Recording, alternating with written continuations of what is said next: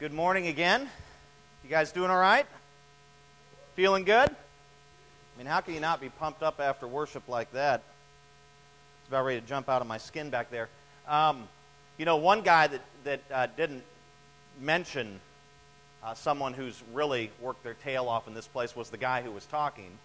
It'd be weird, right, to say, and all these people, and then me, So he humbly declined from that. But let me tell you, Aaron Filbrin, his family, his wife, they have been incredibly involved down here in getting this place together. Aaron, I was messing with the projector earlier, and he's like, I got 7 hours of work into that thing right now. I was like, oh, my bad, I'll get out of here. I got no work in it. But thank you, brother. You have been inspiring. You have worked hard, and so much of this has come together because of you and your efforts. And glory to God for you and for your wife allowing you to come down and spend all that time down here working on that stuff, man. Thank you, bro. If you are new to us, we've been examining the book of Acts line by line in a sermon series called You Will Be My Witnesses. Currently, we've been focusing on a story called The Lame Beggar Healed, which is a really, really long story in Scripture. It basically spans from chapter 3, verse 1, all the way to 4:31. And I just got to give you a little recap so I can give you some context for where we're at. I don't like doing a lot of recap stuff, but I'm going to spend a little time threading it together because I didn't teach last week. Colby did. Thank you, Colby, for last week. You gave me a break. I was in Monterey suffering for Jesus. It was amazing. Yes, but anyways, the story begins with the apostles Peter and John on their way to the temple to pray, which was a thing that they did pretty regularly before the church really took off. As they were going to the temple, they came across a lame beggar who was seeking alms by one of the entrances. The entrance was called the Beautiful Gate. They actually healed the man, and a large crowd gathered around to see what was going on. They were kind of blown away by this guy's shift from going from bed, like mat-ridden to up and dancing around and praising God and worshiping. And so this large crowd sort of gathered up, and then Peter and John led this crowd up into Solomon's portico, which was a very large rectangular-shaped area, a colonnade with all these columns. He went up into that area. Peter led these people, and other people came over, and they saw this guy that was healed. Everyone pretty much knew him. They were blown away, and Peter seized the moment and used it as an opportunity to preach Christ. He preached that Jesus was the reason for this man's healing, that it was faith in Christ that had healed this guy in the name of Jesus. And then he also told the folks that were there, these were a lot of Jews that were gathered, told them that it was ultimately them who had rejected their own Messiah, had crucified him, and yet that God had resurrected Jesus, and that all these things were happening through the power and the Holy Spirit of Jesus. So it was this amazing thing. He's preaching the gospel, he's preaching resurrection, and like 2,000 people get saved. And this was the second big revival moment, if you will, in the book of Acts. The first one was at the day of Pentecost, where 3,000 people were saved and baptized. And then we have 2,000 at this thing. It was unbelievable. Now, the Sadducees, who were members of the Sanhedrin, which was the highest religious court in the land, either saw them preaching or heard it through somebody. They were completely anti-resurrection. They rejected all things supernatural, didn't believe in that people have a spirit, didn't believe in resurrection, didn't believe in angels, spiritual beings, and all these things. And so they heard these guys preaching about the resurrection, which is something they don't believe in. And this is a very large group. They were in power. Many of us know who Caiaphas is and these religious leaders and stuff from the Gospels. Well, those guys weren't Pharisees. They were Sadducees. They were political/religious leaders. So anyway, a contingency of these Sadducees come over, and they've got the chief of police with them. And like I said, they overheard Peter and John. They came over, and then they arrested them for preaching resurrection, and they threw them in jail for the night. Now, the next morning, the 71 members of the Sanhedrin gathered and then put Peter, John, and the formerly lame beggar in the middle of this court, which was in this place called the Hall of Hewn Stone. They put them in the middle of this thing, and they began to question them about their teaching.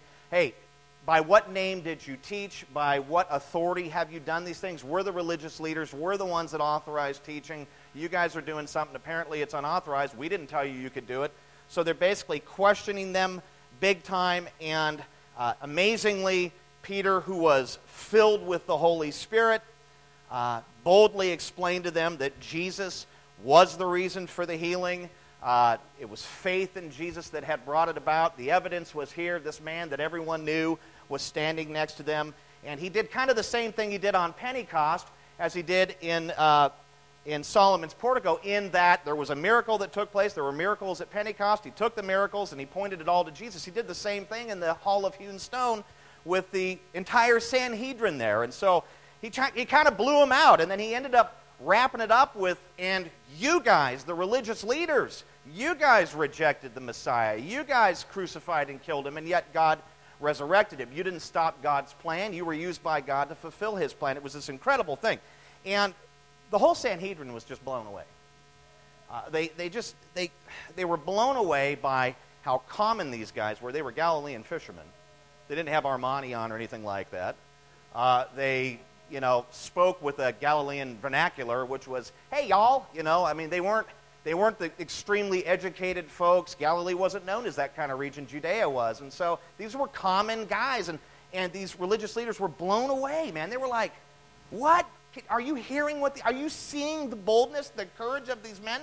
They're standing before us. We are the ones that murdered and killed and arrested Jesus. We could do the same thing to them, and yet they're here preaching Jesus to us. We despise Jesus. I mean, they were blown away. Incredible thing that happened. Now, they really couldn't get anything on the apostles. I mean, there really just wasn't any clear case. Whatever they would have found, they would have had to have taken to Rome, to the Roman government, to Pontius Pilate again. They would have had to take their case before him. They really didn't have anything on them. I mean, they were just preaching the resurrection. And so, ultimately, they let them go, but not before warning them repeatedly. They didn't say, if you keep preaching or teaching in the name of Jesus, we'll do this to you. They just kept saying, don't do it anymore. Stop doing it is what they kept saying. So, they warned them, don't speak the name of Jesus. Don't teach in the name of Jesus again. And then this morning, we're going to look at what happened next. We're going to look at what happened right after their release. So please take your Bibles and turn to Acts 4. We're going to be looking at 23 to 31 this morning.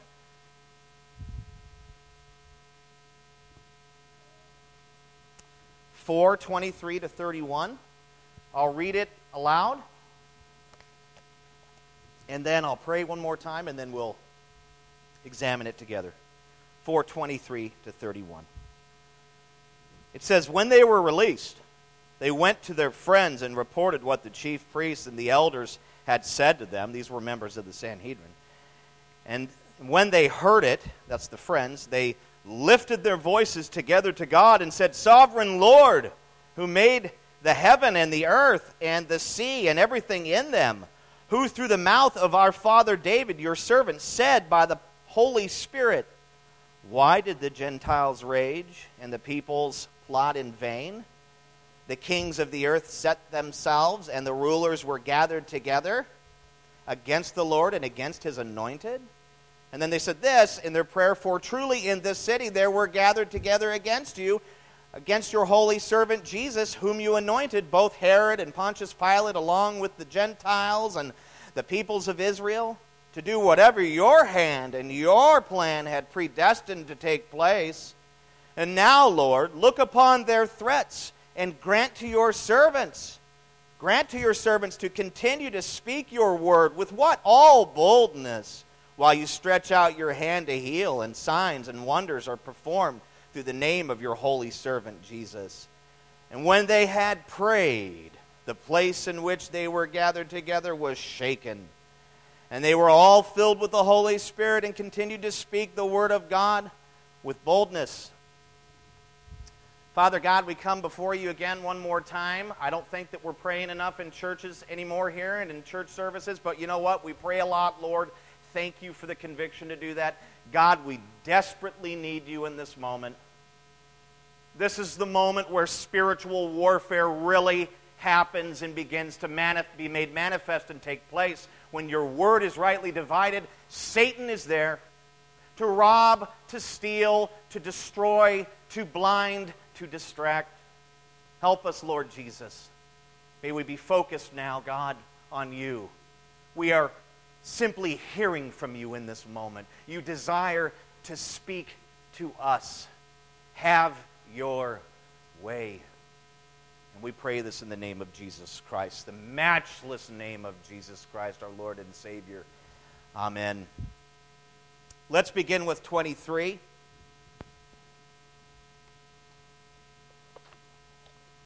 23 says, when they were released, they went to their friends and reported what the chief priests and the elders had said to them. The first thing we see after their release is that they went to their friends. Who were their friends? This is probably a reference to the other apostles and to the rest of the group that used to gather in the upper room before Pentecost. There is no reason for us to believe that they're not still using the upper room. Later on in Acts, you see it in use. And so this was a place where what we would call the core group. This is the place where the core group of the church, this is essentially a core group of the church here.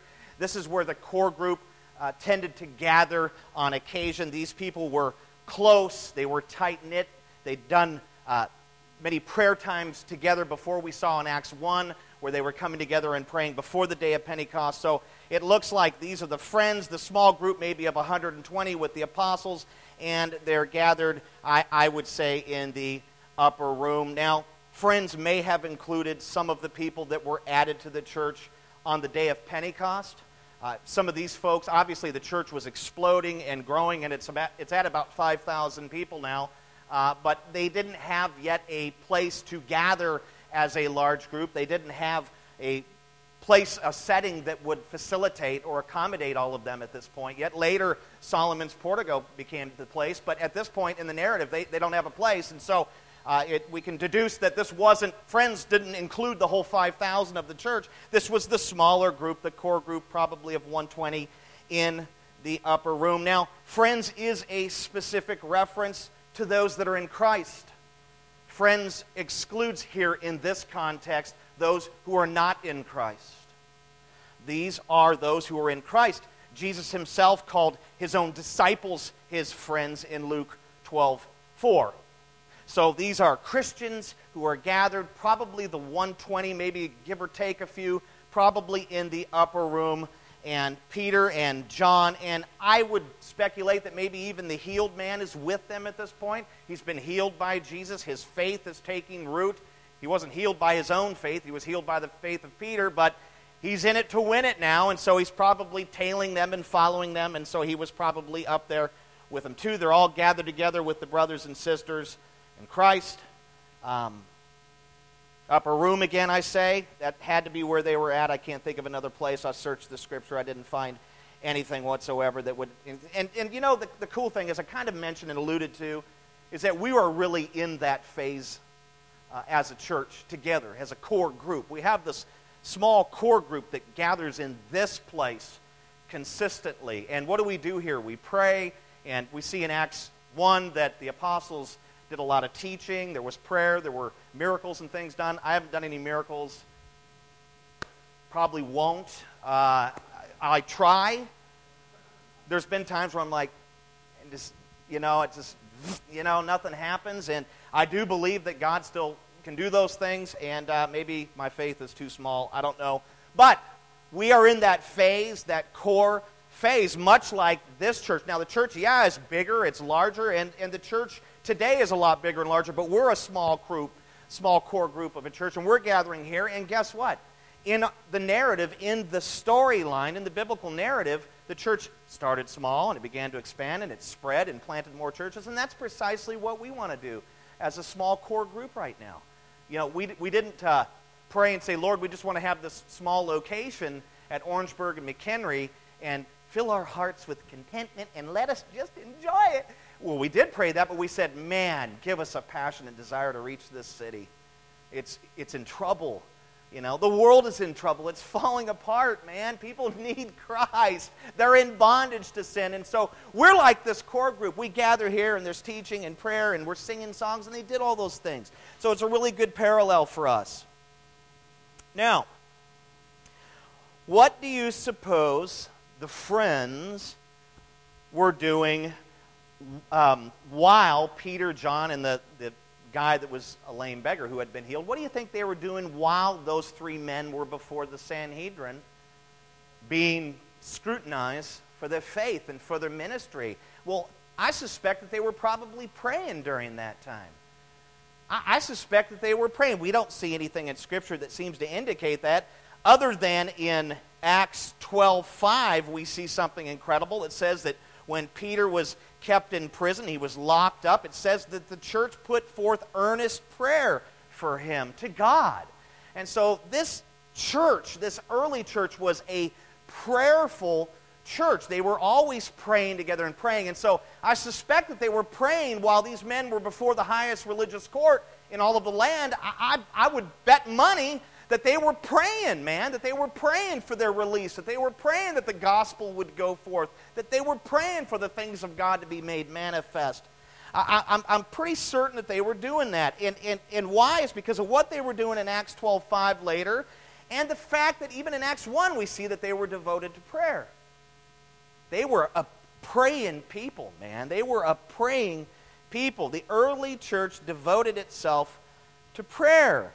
They prayed for many, many things as we search the Scriptures. You look at the book of Acts, they prayed for things like the continued presence of Jesus Christ. They prayed for the leaders of the church, for the apostles, and for pastors and stuff, even later on in the epistles. They prayed for gospel boldness to preach Christ.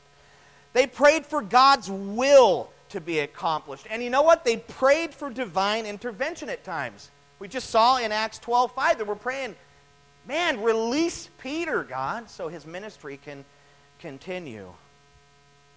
The question for us then becomes, are we as a church, and even if you're from another church and you're just visiting, you have no intention of making this church a church because you're from out of town or whatever, glory to God, we're glad you're here. But the question becomes to all of us, regardless of whether you're part of RHC or some other church or whatever, the question becomes, are we as a small body of Christ, as individuals in Christ, as individual members of the church, are we emulating the early church?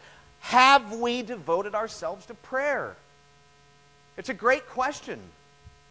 Are we seeking the Father each day for the continued presence of Jesus Christ? So often we seek the Father for everything else under the sun, but are we saying, I just want to sit in your presence. I just want to know that Christ is here. I need his arms of love around me. I need his power. I need to commune with him now. Is that what we pray? Not very often. It's thanks for the food, protect my family, whatever. And it's not that those things are bad things. Are we devoted to prayer? Are we seeking after the continued presence of Christ? Are we praying for the leaders of our churches? Are you guys praying for me? I'm a stinking basket case, man. If you're not praying for me, if I keep going with this level of juice, I might say something really stupid, but I know me. I need your prayer. God. Are you praying for your leaders? Are you praying for gospel boldness? How often do we pray that, God, I know you've called me to be salt and light. Make me that way. Make me unashamed of the name of Jesus in my workplace where there's all these things going on and nobody loves you and nobody cares and they treat each other in a ruthless way and it's horrible. Give me boldness in this place. In my home where I'm the only Christian. And for some younger people, that's the case. In my workplace, at my school, at my relative's house. Well, whenever I go over to my family's house, I usually blow it. because I'm not the most gracious guy. Maybe I'm too bold and there's too much truth and there's not enough grace. I mean, it can go either way. But are we praying for these things? As a new church, are we praying that God would divinely intervene in our community? Number 2 in car theft. Number 1 in meth abuse. Number 3 in prostitution in Stanislaus County. I know I'm yelling, but it kills me. Are we praying that God would just drop on this place like a bomb?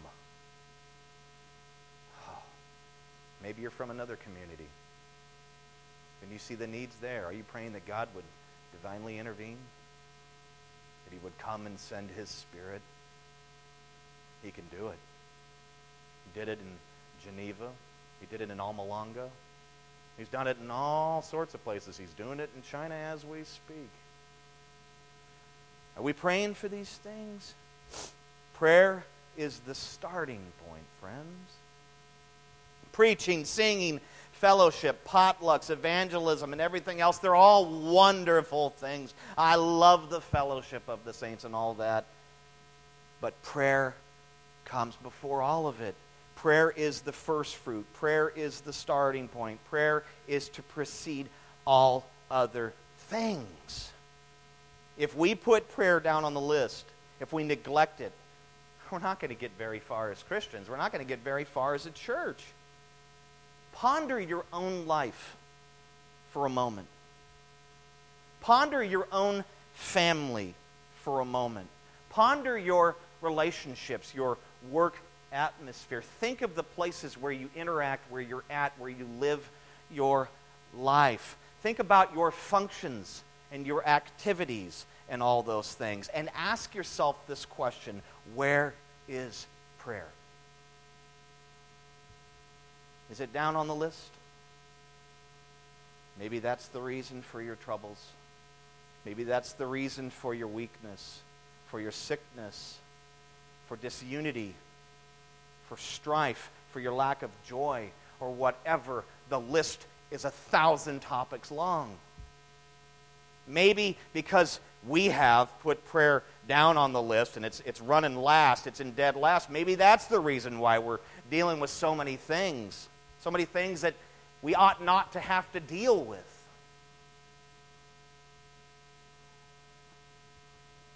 Man, you know, when we read the book of Acts and we study it, the early church was devoted to prayer. And not just devoted, but they put it first.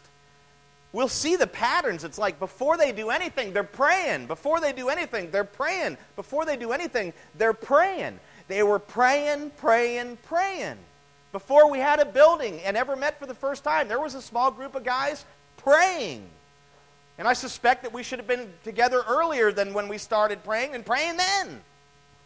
We can't pray too much, but we certainly can pray too little. Can.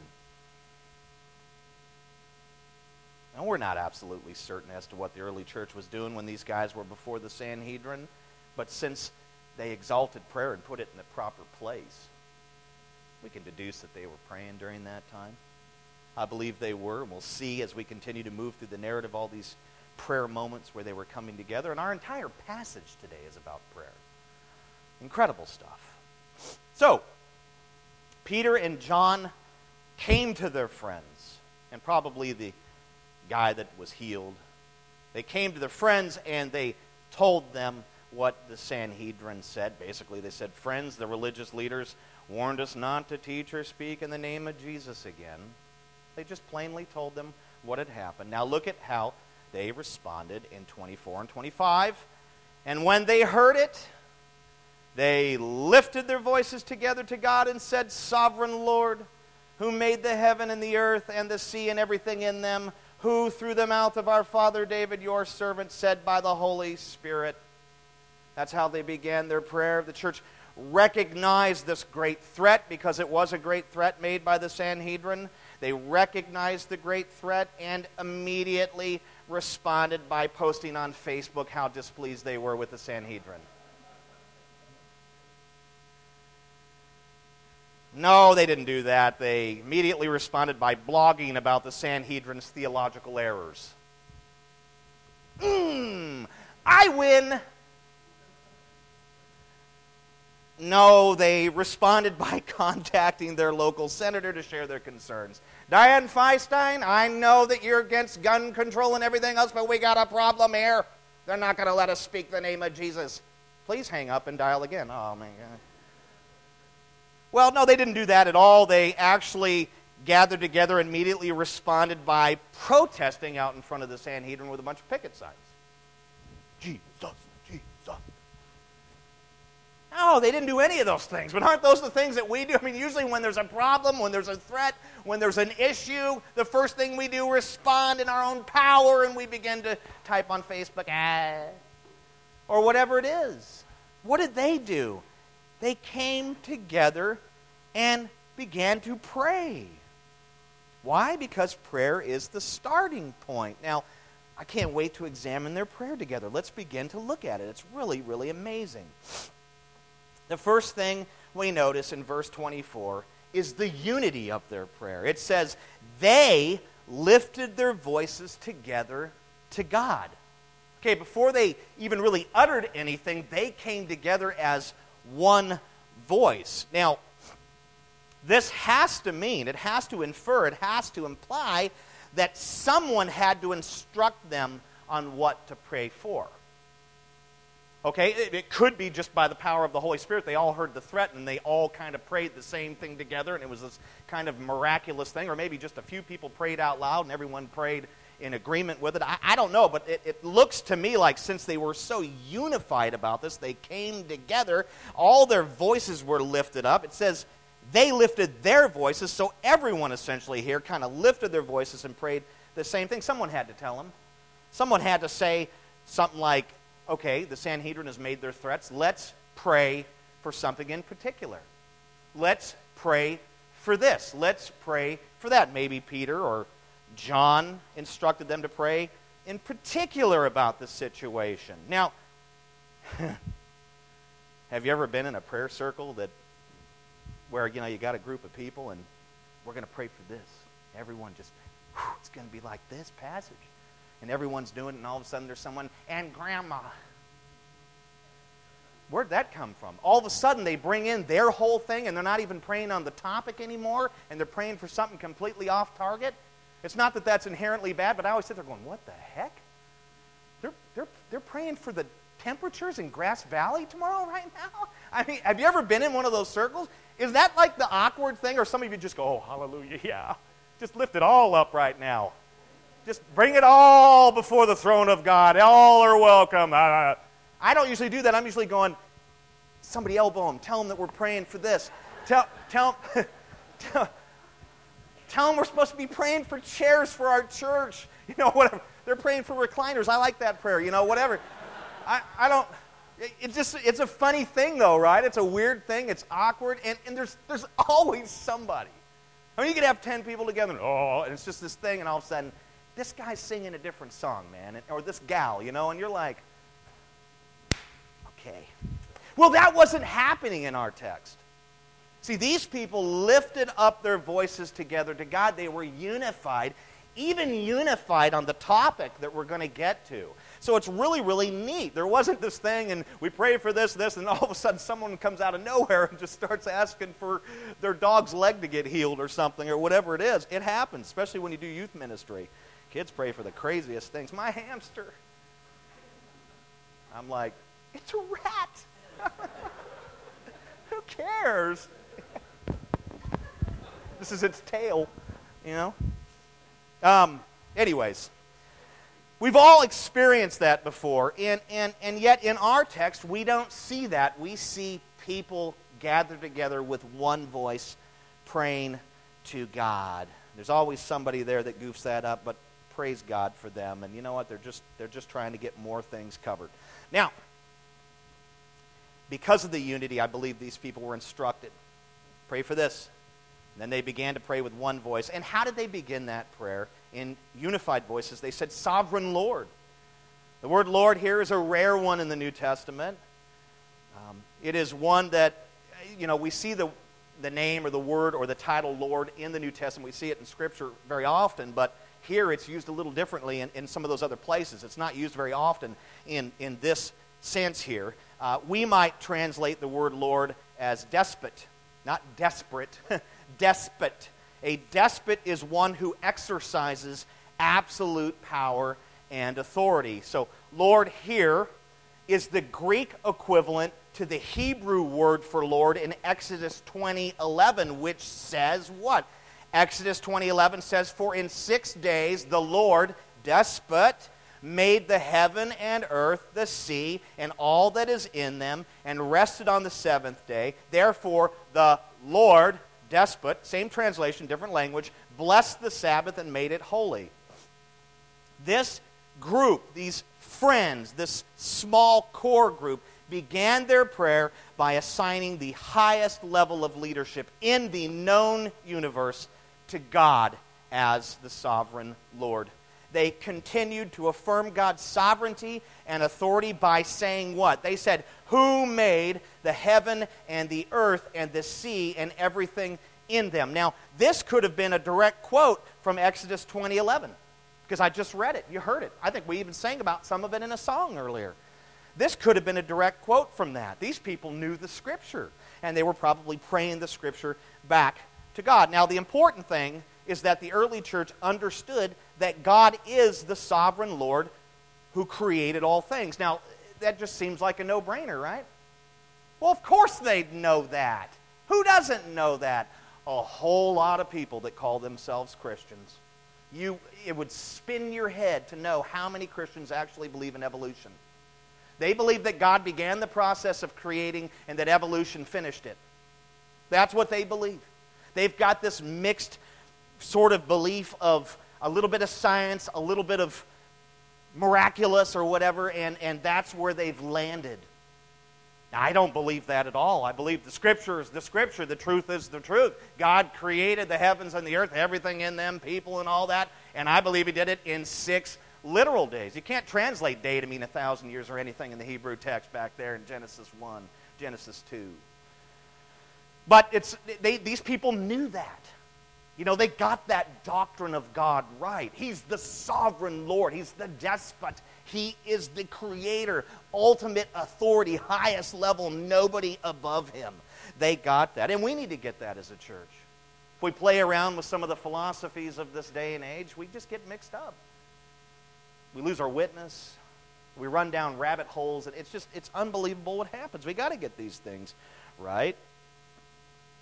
Bible is clear about God being the creator, about Him being sovereign, about Him being the Lord, about Him being in total control over all things. Nothing happens without passing through His hand or by His hand. I mean, that's just reality according to Scripture. They understood this, and then they responded to God properly, because you can't respond to God properly in worship or anything if you don't understand some of these things. How can you worship Him as the sole creator if He created and started a process of evolution? We have to now worship Him and molecules and protoplasms and chimpanzees, because I used to be one, you know, right? You're going to rob from God.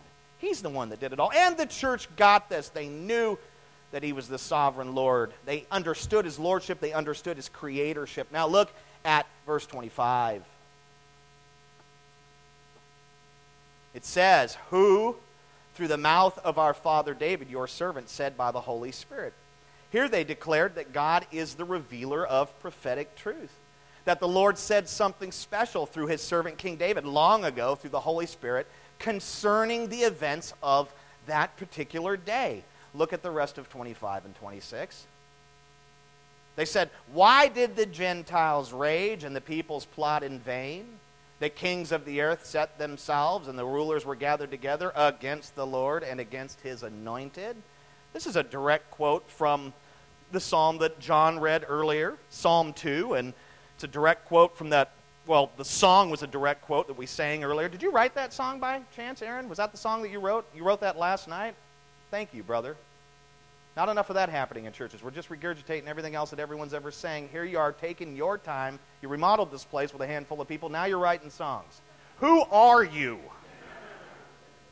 Oh, it's unbelievable. Beautiful song, excellent song, totally captures the essence of Psalm 2. And that's essentially what they were quoting back to God in their prayer. In Psalm 2, King David prophesied about how people and how kings would gather against the Messiah, how they would gather against the sovereign Lord in the future, about 1,000 years later. And this is what happened during Jesus' ministry, did it not? The religious leaders came against him. They opposed him and plotted for how to kill him. And then they arrested him, and Herod Antipas, the king of Israel, opposed him. Oh, he released him, but he still opposed him. He didn't worship him. And then Pontius Pilate, the Roman governor, opposed him. He let him be killed. And the religious leaders stirred up multitudes of Jews who opposed him. And all of it culminated with a band of Roman Gentiles crucifying Jesus on a wooden cross. That is what King David prophesied about, and that is what happened. In verse 27, the prayer group applied David's prophecy directly to Jesus. Look at it with me. For truly in this city there were gathered together against your holy servant Jesus, whom you anointed, both Herod and Pontius Pilate, along with the Gentiles and the peoples of Israel. Man, they nailed it. They tied that past prophetic thing to the events that happened with Jesus, and they're now praying this back to God. They're basically saying, God, you are our sovereign ruler and creator who foretold through our forefather King David by the Holy Spirit that the world would turn against your servant Jesus Christ. And it happened here, where? In Jerusalem. That's where they're doing this. By the hands of Herod, Pilate, the Gentiles, and the peoples of Israel. In verse 28, they added an incredible statement about God's sovereign choice and pre-planning. Look at 28 with me. They said, God, you did all these things to do whatever your hand and your plan had what? Predestined to take place. Ultimately, they said, paraphrased, all that took place according to your sovereign will and plan. It's by your hand that these things came to pass. Now, immediately, I'm reminded of Isaiah 53, 3-10. Immediately. You can turn there if you want. Isaiah 53, 3-10. I'll read it aloud. Isaiah 53, 3-10. What does it say? What did Isaiah pen about these things that would happen? He said, he, that's Jesus, the Messiah that would come, he was despised and rejected by men, a man of sorrows and acquainted with grief. And as one from whom men hide their faces, he was despised, and we esteemed him not. Surely he has borne our griefs and carried our sorrows, yet we esteemed him stricken, smitten by God, it says, and afflicted. But he was pierced for our transgressions. He was crucified for our iniquities. Upon him was the chastisement that brought us peace, and with his wounds we are healed. All we like sheep have gone astray. We have turned everyone to his own way. And the Lord has laid upon him the iniquity of us all. And he says, he was oppressed and he was afflicted, yet he opened not his mouth, like a lamb that is led to the slaughter, and like sheep that before its shearers is silent. So he opened not his mouth. By oppression and judgment he was taken away. And as for his generation, who considered that he was cut off out of the land of the living, stricken for the transgression of my people.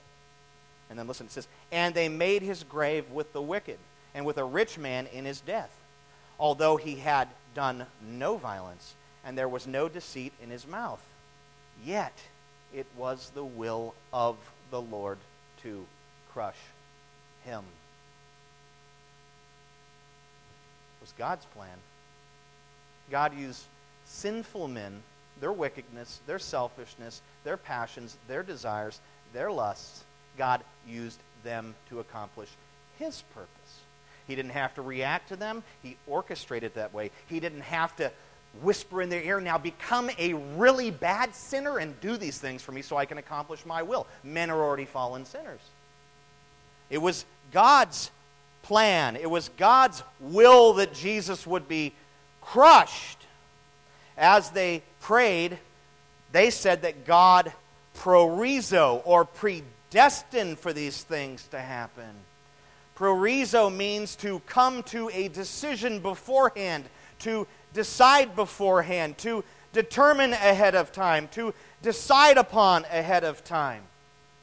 This word is the same word that's used in Ephesians 1:5, where God had already decided that through Jesus Christ He would bring His people to Himself as His sons and daughters.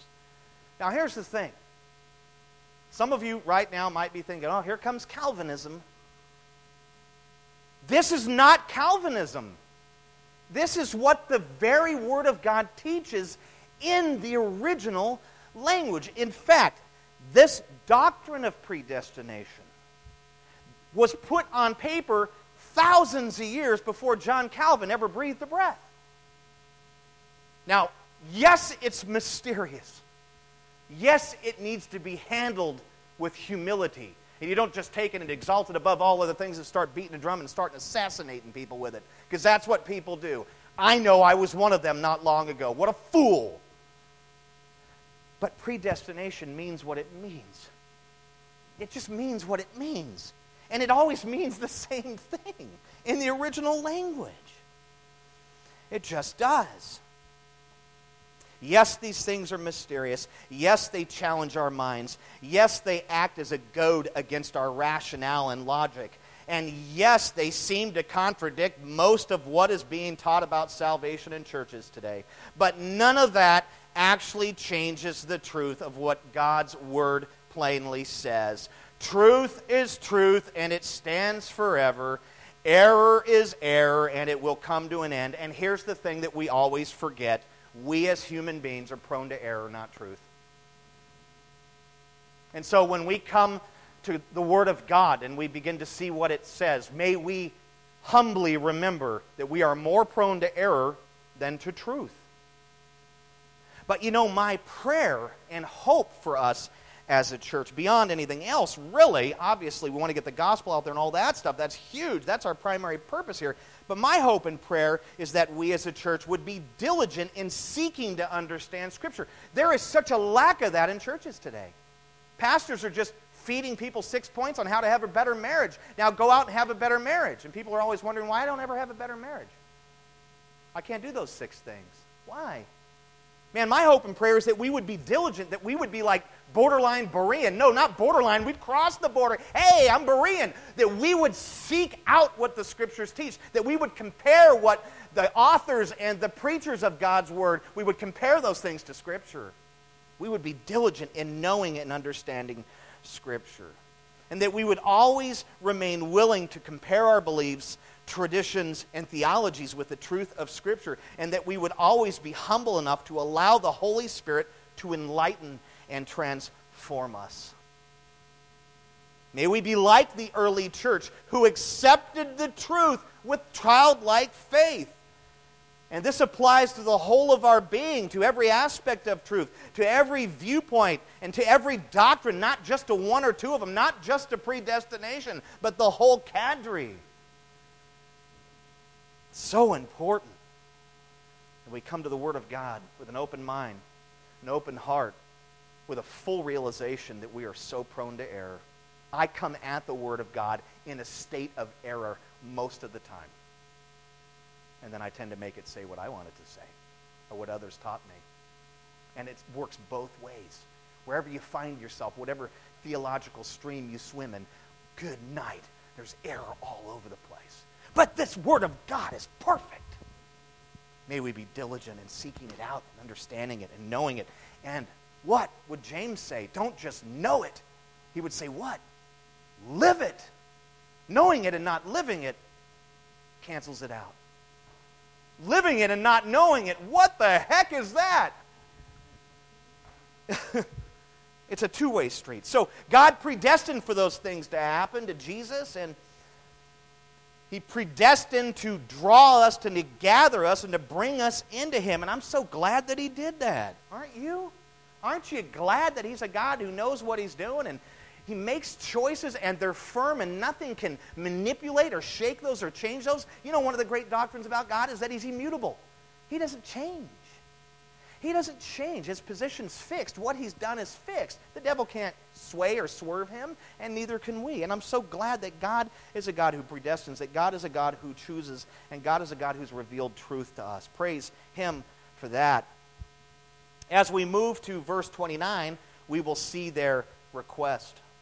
Everything up to this point in their prayer has been about the glorification and exaltation of God. All prayers should begin this way, should they not? So often we just start rambling off. Why don't we say, you are a glorious sovereign God who's in control of all things. You're the creator that made all this stuff. Wow. Thank you for that. You are beautiful. You are amazing. And then now, I'm a sinner. Help me. And then help my family. And then we transition. Why don't we begin our prayers with the exaltation and glorification of our sovereign Lord and King and Creator? That's what they did. All prayers should begin this way. We should always begin with the glory and majesty of God, of who He is. And when we are pressed, when we are persecuted or discouraged, we should recite God's promises back to Him. God, you said this about those who love you, or this about your servants, or this about the future. Our reciting God's promises back to Him may not physically change the outcome of our situation. It may be God's will. Obviously it is that we're going through this. It may not alter or change it, but it certainly can bring us perspective. It certainly can bring us strength. It can bring us peace and comfort to make it through. Man, when we come to God and say, God, you said this to David. You said this to Jeremiah. I'm bringing it to your attention. And so often we say, just rescue me. Maybe it's not His will to rescue you. Maybe there's a bigger purpose behind it. Maybe there's deep teaching behind it. Who knows? God's got His hand on everything. He's working in so many different angles. We're like, ugh. But I think there's a touch of that here in our text. I think there's that aspect to their prayer in our text. The church was made aware of the Sanhedrin's threats, and then they prayerfully declared who God is, the sovereign ruler, and what He's done as the Creator, and then they recited back to Him how He predestined for all this to happen. This was meant to bring them comfort. We do the same thing when something happens in our lives or when our lives spin out of control, don't we? So often we say, God, you're in control of all this big mess. You're in control. I need to recognize that right now. So you know what? Ultimately, you have your hand on this. It's never as bad as it could be, I suppose. We do that so often, and I think there's a tinge of that here. Now, let's look at 29 to 30 to see their request. See, everything up till now has just been exaltation and glorification. And now they're going to ask Him for something in particular. Incredible. And now, Lord, they said, look upon their threats, that's the Sanhedrin, and grant to your servants to continue to speak your word with all boldness. While you stretch out your hand to heal, and signs and wonders are performed through the name of your holy servant, Jesus. This is one of the most selfless prayers I've ever seen in Scripture. And I'm not saying that self-filled prayers, look at the Psalms. You talk about rescue me. It's all David crying out and screaming out. And there's nothing wrong with that. They wouldn't be in Scripture if it was an indictment. God loves it when we go, when we seek Him and cry out our needs to Him. But this is one of the most selfless prayers I've ever seen in Scripture. Knowing that the Sanhedrin, a mighty force in all honesty, was going to come against them with hell and Hades, they prayed not for rescue, not for deliverance, not for safety, but for boldness to continue to speak the name of Jesus. Peter and John's testimony about what had happened in the Hall of Hewn Stone didn't discourage or frighten this group. It encouraged and emboldened them. Before going out into the streets, to the marketplaces, to the synagogues, or wherever, these folks prayed to the Lord for courage to do as Peter and John had done. Verse 30 says that they prayed for boldness to proclaim the name of Jesus while God was healing people and performing miracles and wonders through these apostles. Oh, it's so powerful what they're asking for. God, give us boldness to tie all that you do through us to Jesus and to call people to repentance and faith, just as Peter and John had done on the day of Pentecost, in Solomon's portico, and in the Hall of Hewn Stone before your enemies. That's their heart cry. That's what they asked for. When I read that, I was filled with shame.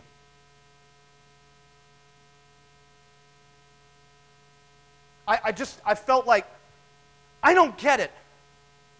Because when the forces come against me, I'm not asking to stand firm. Not often enough, at least. I'm asking for a shield. I'm asking for protection. I'm asking for an escape route. God, get me out of that workplace. It's unbelievable.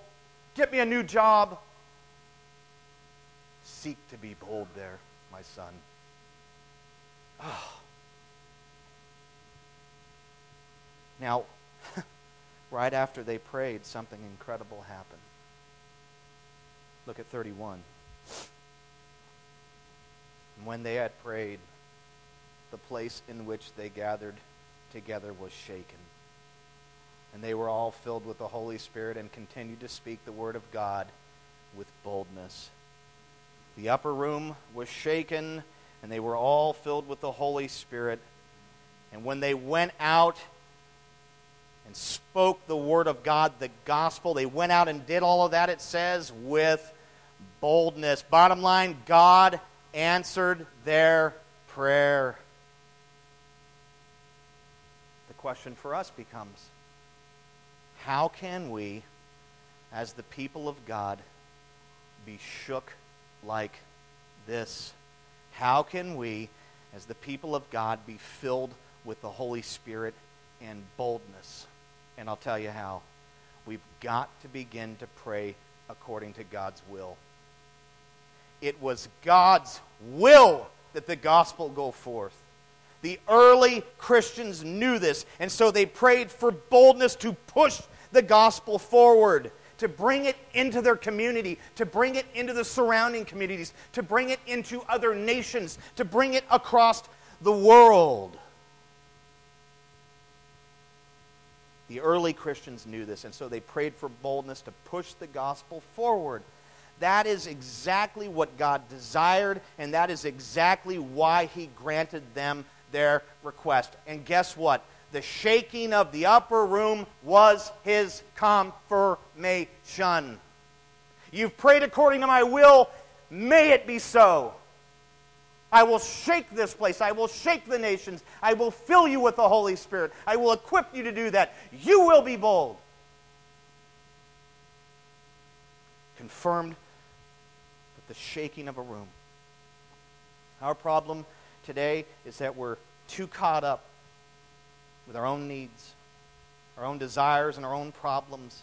We become completely captivated and distracted by them. This is why our prayers are like, when we're praying, we're constantly praying for our stuff and for our little realm and our little world and all of our little things. And I believe this is why our prayers are like little ricocheting bullets that just bounce all over the room and never seem to make it through the ceiling. They just never seem to get out there. And I think the reason is because we're asking for the wrong things. Do you not know that your life, marriage, family, friendships, and career all exist for the glory of God and for the advancement of the gospel and for the advancement of His church? That is God's will according to the Scriptures. That's it. That's why He commissioned the church. And we're so busy praying for all these little things and all that. And it's not that those things are important. But some of those troubles that you have in your life have been ordained by a loving Father to shape and change you. And we're praying against those things. Instead of saying, God, give me boldness to speak in my workplace. God, give me courage to give more than I would normally. I don't quite bring that full up. Whatever it is, we're not seeking Him according to His will, according to the Scripture. And therefore, things just aren't happening.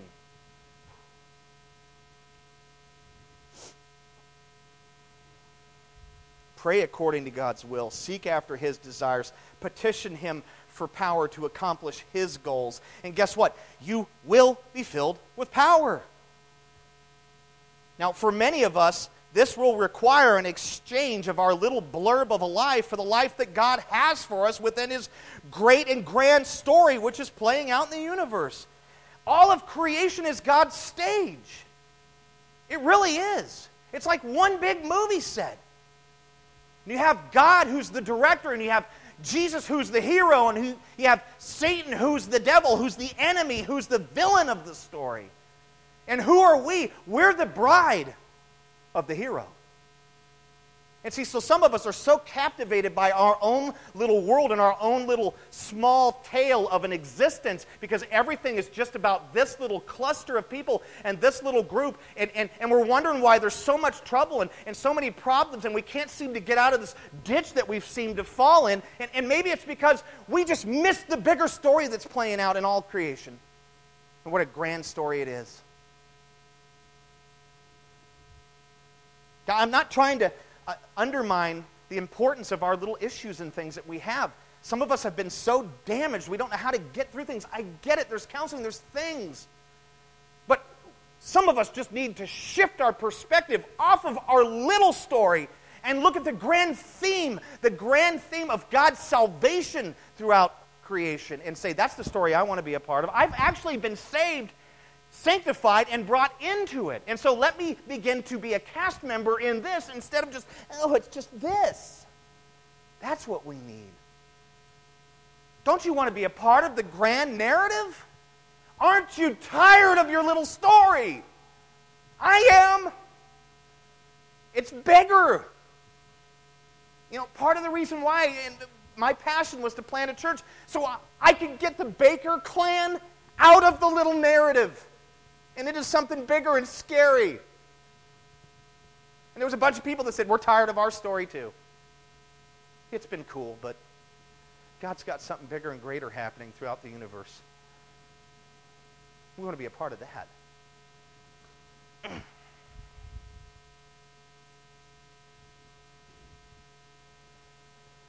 Are you a cast member in His story? Are you a man or woman of the gospel? Are you a young person of the gospel? Are you wrapped up in your little tale? We are commanded by God to apply the gospel to every aspect of our lives, to our friendships, jobs, households, families, marriages, finances, to every aspect of who we are, which means that is a command to be in God's grand story that's playing out, not in your own little world. What you have doesn't belong to you. It belongs to the big meta-narrative that's playing out. You belong to the big narrative that's playing out. God has chosen you by His sovereign hand to bring you into it. Amazing.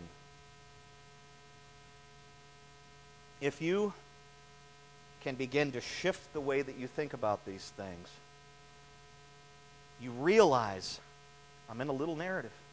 I've reduced it down to this. My whole existence is this.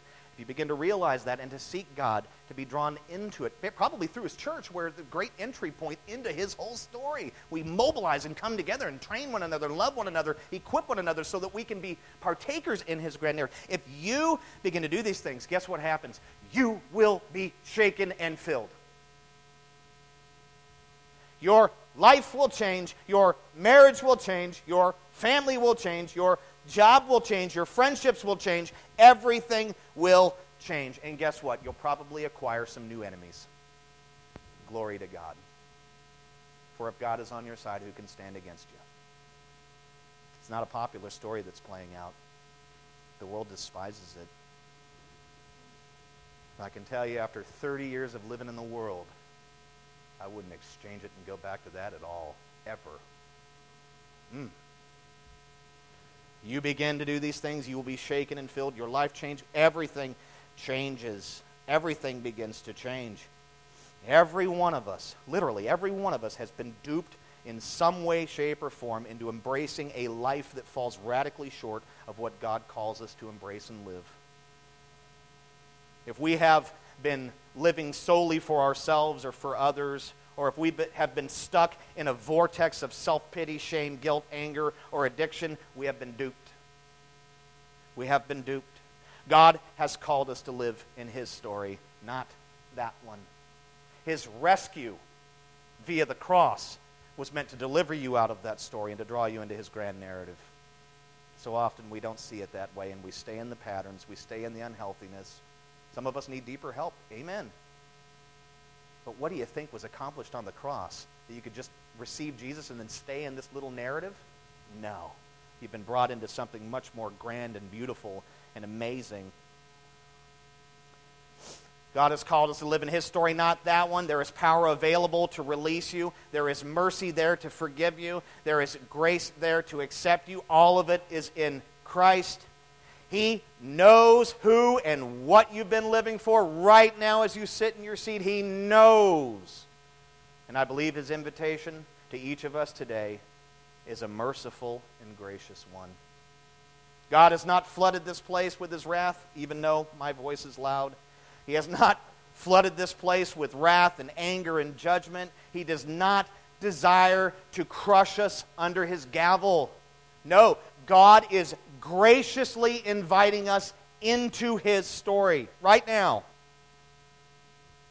If you have yet to believe in Jesus Christ, forsake your story.